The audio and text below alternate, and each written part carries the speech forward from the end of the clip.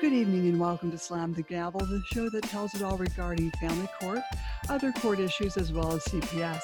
I'm your host, Marianne Petrie, and since 2016, Monica Shimonik has been coaching moms and dads as they navigate through the treacherous waters of the family law racket.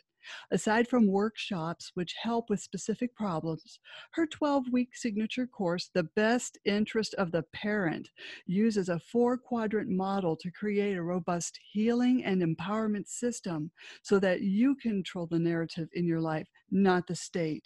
Use coupon code Slam the Gavel to get 10% off the course, and that will be in the website podcast notes. And I'm telling you, I listened to this and I wish I had known about this a long time ago. Right now, I have Paulette MacDonald back on.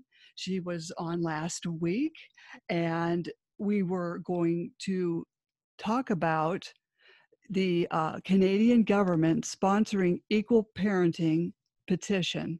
And apparently, we have gotten a lot of great feedback since our last show. So I welcome you back, Paulette. How did all this good response come to you? Hi, Marianne, and thank you so much for having me back on the show this week. I'm very happy to tell you that since our show last week discussing the government sponsored, and it's also, I should mention, it's a Canadian government sponsored petition. So you do have to be a Canadian citizen in order to sign it. We have gained almost 200 signatures since our show last week. Now, granted, we were anticipating a lot more than that, but we were having issues with signatures on the petition where a lot of our listeners and participants were receiving system errors notifications where they weren't permitted to sign it. And it was very frustrating for all of us involved because a lot of people that were like, well, what the heck is the point of having a government sponsored petition if you can't even sign it? And we did a lot of complaining to the petition clerk, and we were still having issues. And then they told us that they rectified it, and then we would go back and get more complaints that we can't sign it because it's showing a systems error. And then eventually we actually threatened to involve the media. And once we did that, bada boom, bada bang, now all of a sudden the petition is working awesomely. So I would encourage all of our listeners, especially our Canadian listeners, to please search petition E-3298 Canada and sign our petition and share our petition. I guarantee you that it is up and running now. Well, I should say, fingers crossed.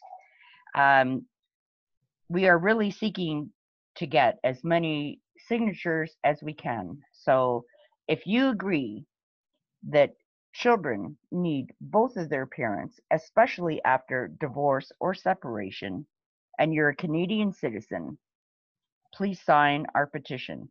And if you aren't a Canadian citizen, please share it far and wide so that your Canadian contacts and friends can sign it and share it as well.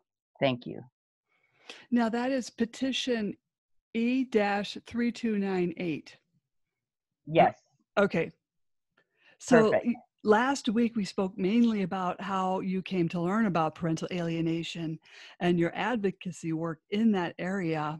And we also touched on your equal parenting advocacy. Can you give us some background information about how you became a family law reform advocate? Absolutely, I'm happy to. I guess mainly, as I explained last week, initially it took almost 4 years to get all the information down pat, and by 2009, I was a member of Fathers for Justice Canada, and I then learned of the Canadian Equal Parenting Council, and they at the time were promoting Bill C-422. And it was an equal parenting bill that was introduced by an MP, Maurice Vaillancourt. I'll just read the introduction that he gave to the House of Commons. And again, this is just to remind the listeners, this is back in 2009. So, Mr. Speaker, I am quite honored to be introducing a private member's bill today, which would direct the courts in regard to divorce to make equal shared parenting the presumptive arrangement in the best interest of the child, except in proven cases of abuse or neglect. Over 10 years ago, the Joint House-Senate Committee presented to Parliament a report entitled For the Sake of the Children. That report urged Parliament to amend the Divorce Act to make equal shared parenting the normative determination by courts dealing with situations of divorce involving children. This nonpartisan recommendation from that joint House-Senate report was based on compelling research made available to the committee members. Over the past 10 years, now again, this is actually 22 years ago now, over the past 10 years, the best research has continued to demonstrate the far superior outcomes for children in general when both parents, mom and dad, are actively involved in their children's lives, even if the parents divorce or separated. Polling from the past 2 years demonstrates overwhelming support from Canadians for equal shared parenting. There is in fact slightly more support among women than men for equal parenting. This strong support from almost 80% of Canadians exists across the country, with the strongest regional support coming from Quebec and Atlantic Canada. Canadians claiming to the Liberal and Bloc supporters expressed the strongest endorsement for equal shared parenting at 80.6% among Liberals and 82.9% among Bloc Québécois supporters. A variety of countries such as Belgium, Denmark, Norway, Australia, and various U.S. states have implemented equal shared or joint custody or shared parenting presumptive legislation, which has resulted in lower court costs, less conflict, and improved social outcomes for children of divorce.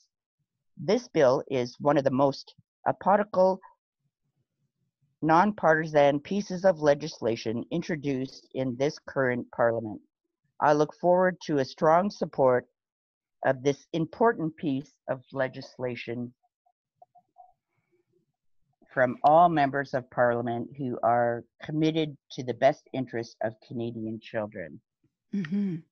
Now, as I said, that was in 2009, which is actually 22 years ago. Hmm. When I first began advocating for equal parenting, I was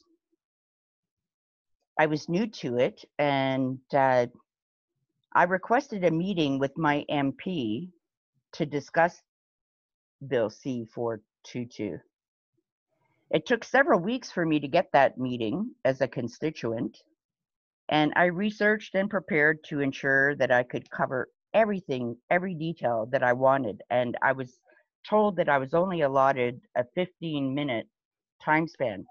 So I put together my notes and I practiced reading it to make sure that I would stay within that 15 minutes. And the first question I asked her was, are you familiar with our current family law system and how it works? And she actually answered, no, what do you mean? So I quickly explained a little bit about it.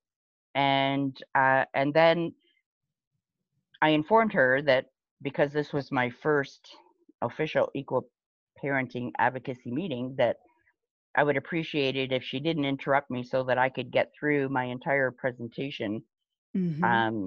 so that I wouldn't exceed my 15 minutes. So she permitted me to do that. And by the time I was done, she was actually so impressed with some of the points that I presented that she asked me several questions. And in the end, our meeting that was only supposed to be 15 minutes ended up being almost an hour. So I was very thrilled with that. Mm-hmm. And then she says to me, and this part blows me away, she says to me that, you know what, this is a provincial matter and not a federal matter. So you need to meet with your MPP instead of your MP. Yeah, I was stunned. So I said, being new to it, I wasn't sure how that whole thing worked. So I said, okay. So I started the process all over again. And I initially sent in a meeting request for my MPP. And it took almost 3 weeks to get my meeting. And then once I had my meeting with the MPP, I basically just repeated the same thing that I repeated with my MP. And you're not going to believe this, but when I was done my presentation, he said, this is a federal matter, not a provincial matter. You need to meet with your MPP or with your MP, not your MPP. What a runaround. Exactly, right? So I said to him, well, that's interesting because I just had a meeting with my MP a few weeks ago. And she told me this is not a federal matter, it's a provincial matter, and you need to meet with your provincial member of parliament and not your federal member of parliament. And he just sat there looking dumbfounded and not really knowing what to say. So I basically said to him, you know what, I'll get back to you and I'll get back to my MP as well. So I did a little more digging and basically found out that the difference between the federal and the provincial is that one is for married couples and one is for common law couples. But the bill that we had on the table at the time was a federal bill. So my MP should have known that, but she didn't. She really didn't. So I basically went back and I educated both my MP and my MPP on the difference between federal legislation and provincial legislation. And yeah, that's unbelievable that you have to educate them on their own jobs. Yeah, it's a pretty sad state of affair when our own government don't know the difference between the provincial and federal legislations. No, there it is. So I began writing at the time. I then joined the Canadian Equal Parenting Council and went from advocating and then became the co-president of the Canadian Equal Parenting Council. And I began a huge campaign of doing courthouse rallies and community events and letters to the editors and radio interviews and TV interviews. And I'm going to read here one of the letters to the editor that after several of my own being published, this is from a father, and it's from Barrie, Ontario, because at the time I was living in Alliston. The title is Divorce System Does Need Change. He writes, thank you, Paulette McDonald and the Canadian Equal Parenting Council, CEPC in brackets, for bringing the issue of child custody inequality forward. I am not a member of CAPCU or any other similar group, but I am a victim of the gender bias in the Divorce Act. I'm a 35-year-old single dad of 2 young kids. I am very fortunate to have equal physical shared joint custody, currently 4 days with, 4 days without of my kids. Pardon me. Excuse me. Because of my shift work, I get to spend almost as much time with them while they're with me as a stay-at-home mom does.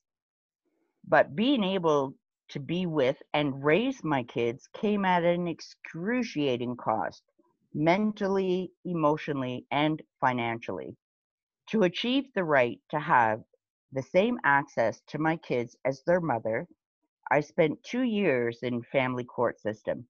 I stood before 6 judges and spent my life savings on my lawyer. McDonald is right about the government's own commission recommending the law be changed. She's also right about the Conservatives agreeing it needs to be changed, yet nothing changes. In the meantime, other fathers like me continue to clog up the courts, fighting to be in their kids with their kids, and yes, even cost the taxpayers more. I don't mind spending my life savings on my kids. Can't think of anything more important in this world to spend it on, actually. But I sure would have preferred to put it into their education savings fund rather than my lawyers. Please write your MPs. Kids need both parents in their lives, and this needs to change. Mhm. It's very sad that to this day, this still continues to happen. And last week, we did touch on the For the Sake of the Children's report. And during that same time, when I was campaigning, raising awareness to our equal parenting bill, I had reached out to the Honorable Roger Galloway, who was co chair of that report. And I wrote a letter to the editor that was published that contained some of his comments, and it starts with, "It's a sad commentary that 13 years later, the report For the Sake of the Children, the product of the Special Joint Committee, is still the focus of divorce law reform," said co-chair of Parliament's For the Sake of the Children report, the Honourable Roger Galloway. Now, keeping in mind, this was actually published in 2012. So it's now 2021 and the same thing applies. So if you're like me, a divorced woman and mother, and you never stepped foot inside our divorce courts, you probably aren't aware of For the Sake of the Children report. You probably also aren't aware of our dysfunctional family law system or our ill-equipped mental health professionals and child protection agencies. And you probably aren't aware that our government facilitates such a devastating war on families at a time when they are most vulnerable, and that's shameful. The government knows well the problems of divorce, Galloway said. Several parliamentary reports have identified that the law needs to be changed. As well, polls these past several years have demonstrated that the public understands that the law is grossly unfair. Yet, this government can act expeditiously when it wishes. We have seen most recently it moved quickly to solve divorce law problems where same gender divorce was the issue. Surely it can now embrace a public bill to resolve the modus common of equity and custody and access in federal divorce laws. A presumption of joint slash equal or shared parenting would be a splendid start. Mhm. Galloway goes on to say tens of thousands continue to suffer under the legal regime, which is oppressive and inequitable. particularly for fathers, second wives, and grandparents. Why? Because the vested interest groups called Canada's Divorce Industry Incorporated, the more families they destroy, the more money they make. And apparently that's more important than our children's right to a continued relationship with both their parents and their emotional and mental well-being. In previous sessions of Parliament, we have put forth equal parenting motions, equal parenting bills, and as Galloway said, several parliamentary reports, such as For the Sake of the Children 13 years ago. So please urge your MP to champion for a government bill for equal parenting. Tell your MP our children have a right to the love, care, and attention of both parents while the marriage is intact. Why is that right taken away from the children when the marriage ends? Exactly. What else has been going on since, I guess, 2014? Apparently, there was a defeat of Bill C-560.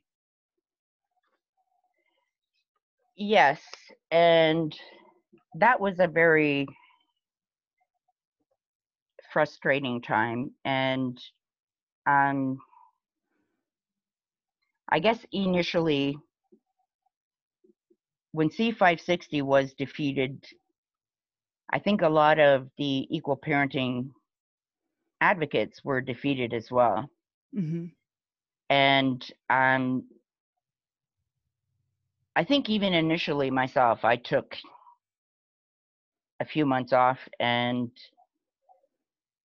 then I moved back to Oshawa. After the split up with the non-custodial dad, there was a couple incidents that just kind of put me over the top. And after 7 years of living that nightmare, I couldn't do it any longer. Mm-hmm. When I first moved back to Oshawa, I began the process all over again, meeting with my new MP and my new MPP. And I knew we still had a lot of work to do. So basically, at that point, I founded a new group, and it's the Equal Shared Parenting Working Group. And it consists at this time of 6 organizations. One is in Quebec, it's Action des Nouvelles Conjoints et des Nouveaux Conjoints du Québec, which is basically like a second spouses equal parenting organization. It also consists of the Canadian Association for Equality, known as CAFE. And I was on the board of directors of CAFE from 2012 to 2018. It also consists of the Canadian Equal Parenting Council, CEPC, which again, I used to be the co-president, and then I left for a while and I came back. I'm now back on the board of directors for that organization as well. And Lawyers for Shared Parenting, which is an amazing organization as well, and they're part of it. And Leading Women for Shared Parenting, which I represent the Canadian side, and Real Women of Canada. Now, during this time, I continued to meet with my MPs and MPPs in the area, and I requested a meeting with our, well, now former Minister of Justice, and I wasn't getting any response. So I approached my MP and asked them to put in a request on my behalf, which they happily did. And they then informed me that it would probably take about 3 months to get a response from them, and that they would probably want to meet with me in Ottawa because I'm not a constituent of their riding. And I said, no problem, I'll drive 3 hours. And they never heard back. They never heard back. They never heard back. I kept bugging my MP saying, hey, what's going on? Any updates? And out of frustration, they're telling me they haven't even heard back. And I said, well, how is that possible that a member of parliament isn't even hearing back? I said, I can understand how they can ignore my request for a meeting, but how can they possibly ignore the request coming from an actual member of parliament? So then they started phoning, faxing, and emailing, and still getting no request,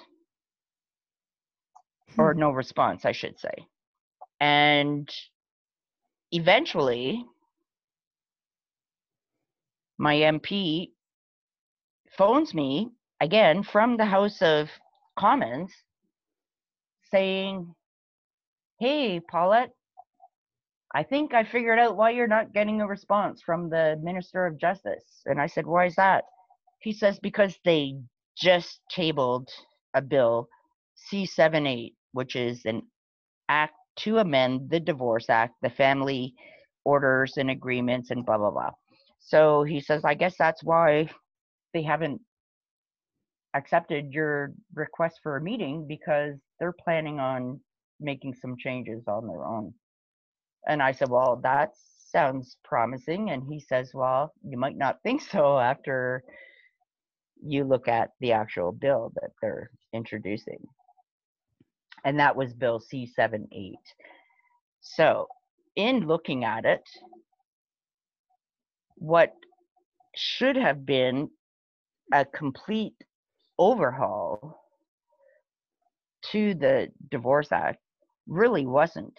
It was more targeted as a legal housekeeping exercise instead of a complete overhaul of the system, which is what was really needed. Basically, they changed the words custody and access and a few other minor things, but nothing substantive, nothing that should have been done with that.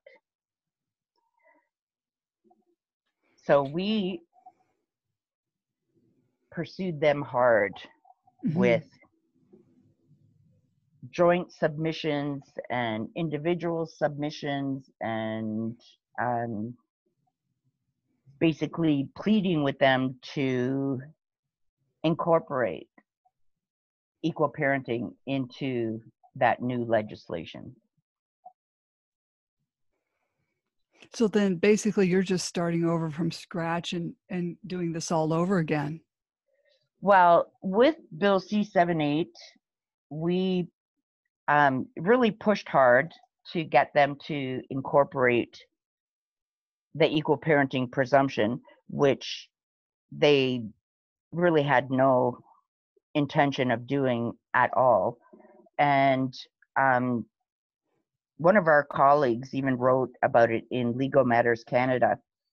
And just to give you a brief understanding of how much they really wanted no part of equal parenting, he writes in that article,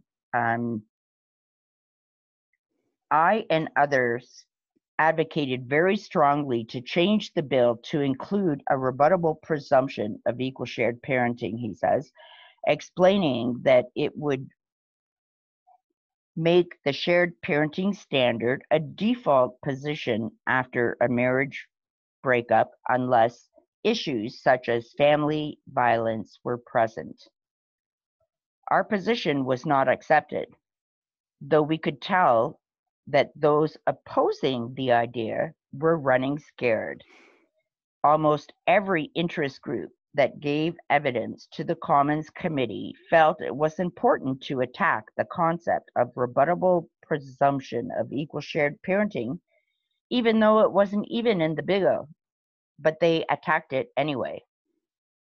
So we did presentations, we gave testimony in the House of Commons, and one of the things that I gave in my testimony was, of course, a little bit of background, which we discussed last week, of my own personal experiences with it. And I'll just read the last part. Moving to my conclusion, I'd like to share with the committee public perception of shared parenting after its adoption in other jurisdictions. A recent example is Kentucky, which became the first U.S. state to adopt an explicit, rebuttable presumption of shared parenting in April 2018. Subsequent poll results of July 2018 indicate favorable support of shared parenting by a ratio of 6-1, about the same as in Canada. The poll also provides valuable insight on children's rights versus parental rights.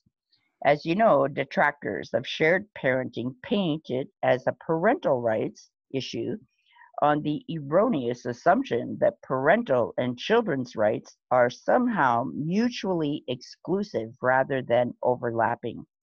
Here's what the poll reported. 2 questions were asked on children's rights and 2 on parental rights. So for the children's rights, is it in the best interest of the child to have as much time as possible with their parents following divorce? And a ratio of 12-1 agreed. Children have a right to spend equal time or near equal time with both parents following divorce or separation. And again, this time 16-1 agreed. For the parental rights, both parents, whether living together or living apart, should have equal access to their children and should share responsibility for raising their children. Again, 12-1 agree. And separated parents should have equal parenting rights versus father or mother should have more rights. And again, 11-1 agree. These results strongly indicate that children's rights and parental rights are not mutually exclusive, but complementary, oftentimes flip side of the same coin, while recognizing the primacy of the child. So in that respect, the Minister of Justice was badly advised by her staff for her testimony before this committee on November 5th, when she framed shared parenting as a parental issue rather than a child's rights issue. Social science research and the public at large are telling you they are indivisible. To treat them as disjoint is not only scientifically incorrect, it is openly disingenuous. Children's best interests are served by having both parents actively involved, while parental rights are satisfied by allowing fit parents to raise their children. So it's very sad that even to this day, we don't acknowledge and accept that. There was an article published too after that that was Kentucky's popular joint custody law shows why it's most effective at helping families. And in that article, they basically indicate that after that law was put into place, with the public policy polling, it showed that it was supported by 6-1, much similar to Canada. And Kentucky's family law caseload and domestic violence caseloads were on a huge decline. That obviously equal parenting was working. There was another question on that poll that we talked about last week about false allegations being the silver bullet and getting the upper hand in family courts. One of the questions on that Kentucky poll also was, do you generally agree or disagree with the following statement? It is not uncommon for a divorcing parent to make false violence or abuse claims to gain the advantage in child custody cases.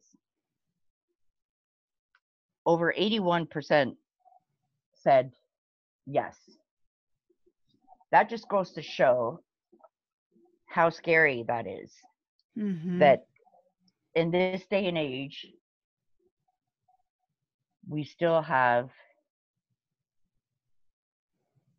no rights in family law, that you are guilty until you prove otherwise, which is basically one of the statements too that Jean C. Coleman made in that article in Legal Matters Canada. Well, it doesn't really relate to that so much, but anyway, he writes, if you are an adequate parent, all things being equal, you should have 50-50 time with your children, he says. But in the decades that I've been practicing family law, it seems we have to prove that a father is super dad to achieve equal parenting. And that's not fair, and it's certainly not great for kids. And he also writes that here in Canada, I think legislators know in their heart of hearts that the rebuttable presumption of equal shared parenting is best for children. However, it is not necessarily a good thing for lawyers or others who feed off of the conflict. Mm-hmm. And that's kind of been my point all along, is that, first of all, real parents, fit parents, don't need to go to court to be told how to raise their children. They automatically settle, as I mentioned last week also, that approximately 90% of parents don't go to court. They don't step foot inside a courtroom. They agree how to move forward, and they do it. And out of that 10% that do go to court, almost 7% are seeking sole custody, and for no other reason than revenge or anger or control issues, with the balance being domestic violence issues. And again, as I mentioned last week, domestic violence is a crime, and it should be treated as such and dealt with in criminal courts, where they have the actual resources to do a proper investigation, and it should not be dealt with in family courts, where basically it's the best liar wins and no proof is required. Yeah, very true. Well, I see that we're almost. Yeah, I was just saying, I know we're on a time constraint, and I won't keep you any longer. But there's a podcast on that I have that's called Riley Talks About Divorce Done Right, and she talked about how her parents and their exes, everyone got along, like throughout their whole growing up. So people can do it, just do it for the sake of the kids. Absolutely, I couldn't agree more. It's definitely time for change, and parents need to love their children more than they hate their ex. That's the bottom line.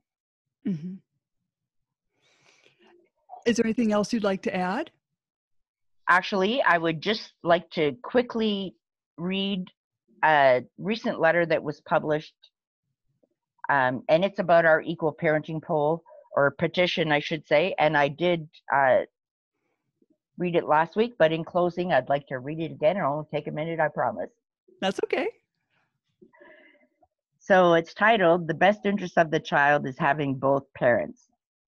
Equal shared parenting is in the best interest of the child, and it should be the starting point for judicial consideration.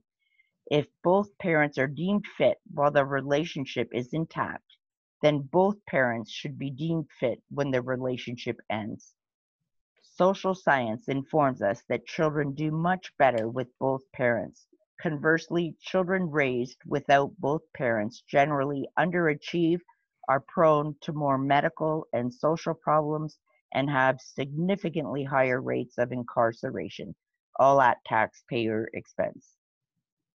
Continuity of parental and family relationship to the maximum workable extent is what is in the best interest of the child.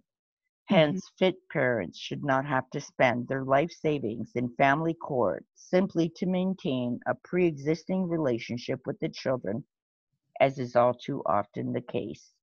Equal shared parenting is fully endorsed by social science research as the preferred child arrangement post-dissolution, barring issues of abuse, neglect, or violence. Not only is equal shared parenting supported by science, but it is also overwhelmingly supported in many countries and jurisdictions, according to polls, as is the case in Canada.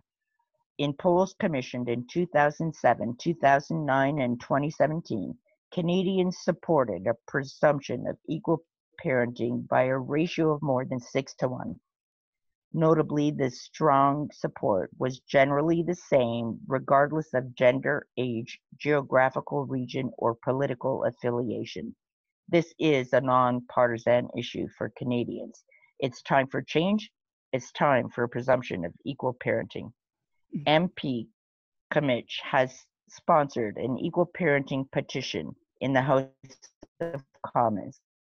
If you agree that kids need both parents, please sign and share our petition E-3298.